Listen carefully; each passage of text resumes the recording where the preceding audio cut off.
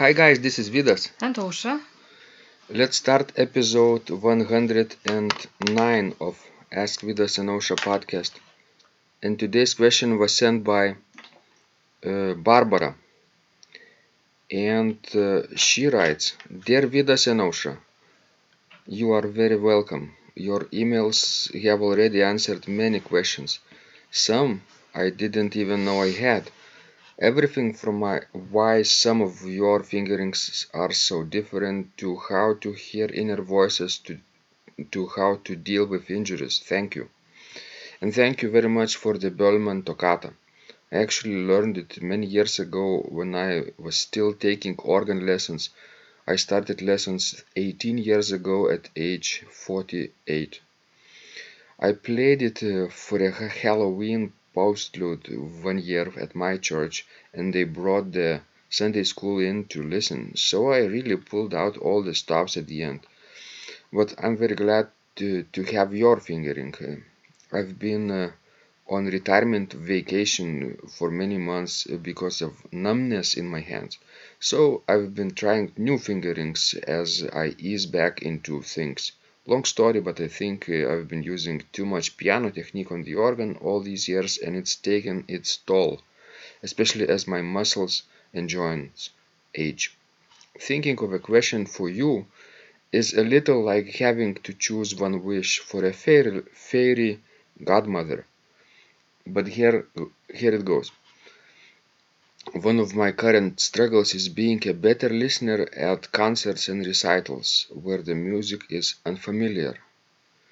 I've learned a lot about Baroque, classical, romantic music, but I don't know how to fully appreciate early music, especially music written before tempering.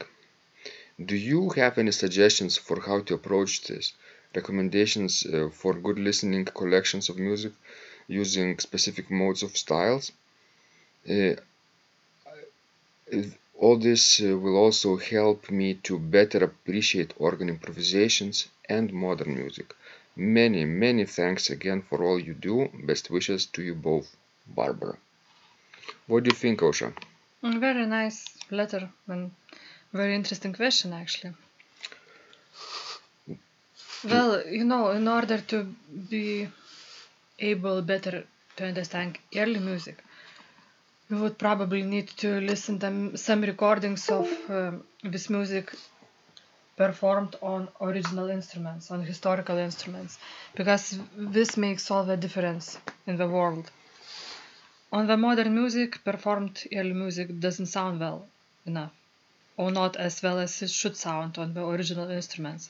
What do you think about that, Vidas? With a few exceptions. If music is uh, more familiar to the modern ears, let's say the style is more familiar, the one of Johann Sebastian Bach's, then it sounds well on almost any type of instrument, right? Yes, that's true, but I'm talking about even earlier music. Mm-hmm.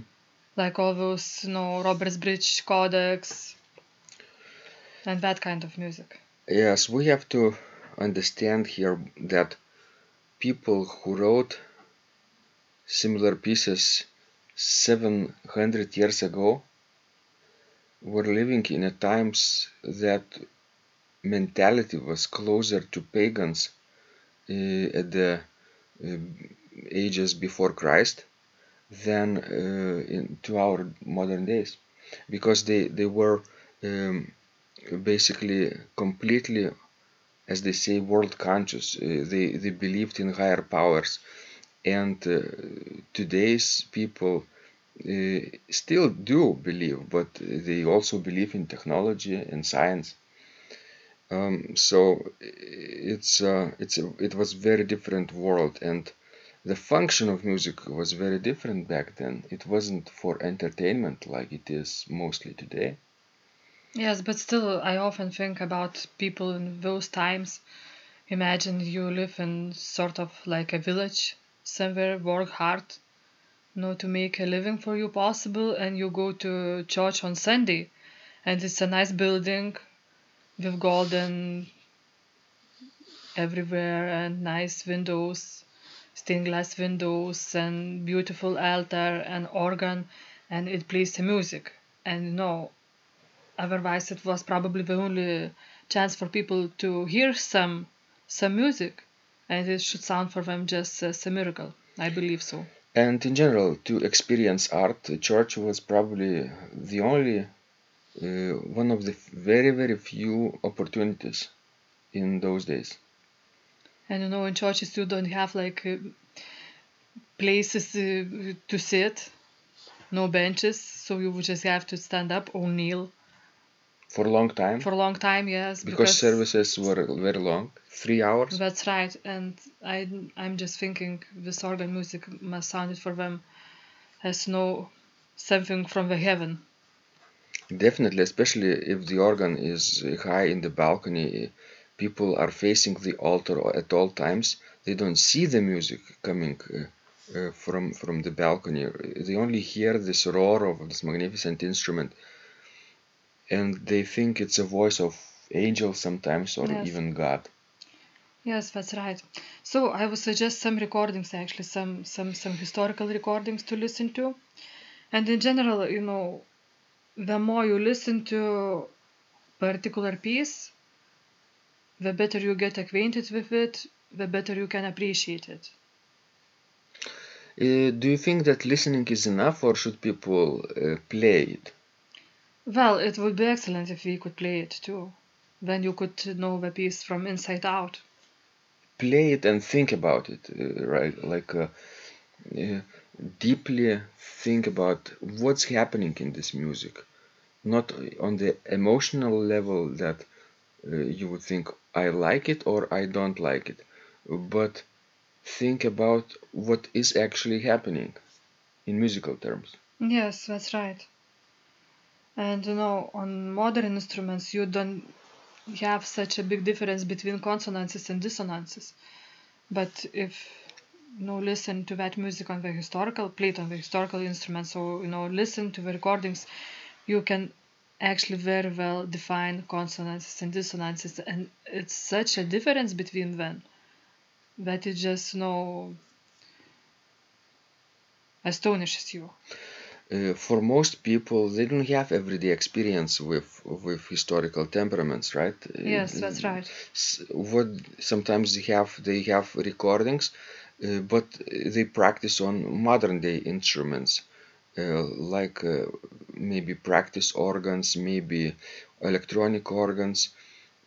They could have some samples from historical temperaments on virtual organs, I believe. Yes. It's getting close then. Um, the experiments, of course, the touch is not there at all.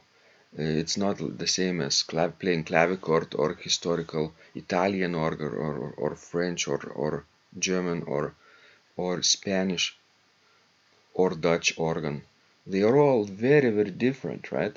So what people could do, they sometimes could try to go on tours. Yes, that's a good idea. If they could save enough money once in a while, and go with organist group, or not even organists, some people just are lovers of organ music there, and it's like organ tourism, I think, in Europe. That's right. So before going to concert, if you could get a program in advance, that would be a great deal. You could listen to those pieces before going to actual recital, maybe play them, sight read them through. Exactly. Do some research about the composers and about the music. A lot of early music is online, available for Yes. free on Petrucci Music Library, which is available at imslp.org. So you can do lots of findings there, and they have even manuscripts, facsimiles of Yes. old orthographs. So enjoy deciphering old tablatures and notations that are unfamiliar to modern eyes. What else? Can we point out a few of the uh, excellent performers, of course, who recorded some fantastic early music? Definitely. What's your favorite? Harald Vogel, probably. There are many, but Yes, some yes. some organists and performers you should not miss. Harald Vogel is one, In the States, it would be Kimberly Marshall. definitely. Then Bill Porter. Sure. What about Peter Dirksen? He is wonderful too. What about Peter Van Dyke? I love him. What about Pamela Reuter Finstra? Yeah, she's excellent, especially in Tunder's work. Um, what else? We could go on for hours, Yes, and it's very risky because while mentioning some of our yes. We favorites, we don't will want to offend the neglect others. Well, others. yes. So, guys, what you should do is check out a few organ academies in Europe. In Gothenburg International Organ Academy, then there is Smarano Organ Academy in Italy, and there is in the Netherlands Alkmaar Organ Festival, I think they call it. So check out all those teachers and organists who are presenting them and are teaching in master classes. Everyone there is worthy of your attention and will expand your musical horizons. That's right. Ton Kopman, of course. Sure. Uh, So there are so many. Gustav Leonhard, um, and and we could go on, but of course you can do you can find your own favorites yourself. Yes. Okay, guys, we hope this was helpful to you. Please send us more of your questions. We love helping you grow, and most importantly, apply our tips in your practice, because when you practice, Miracles happen.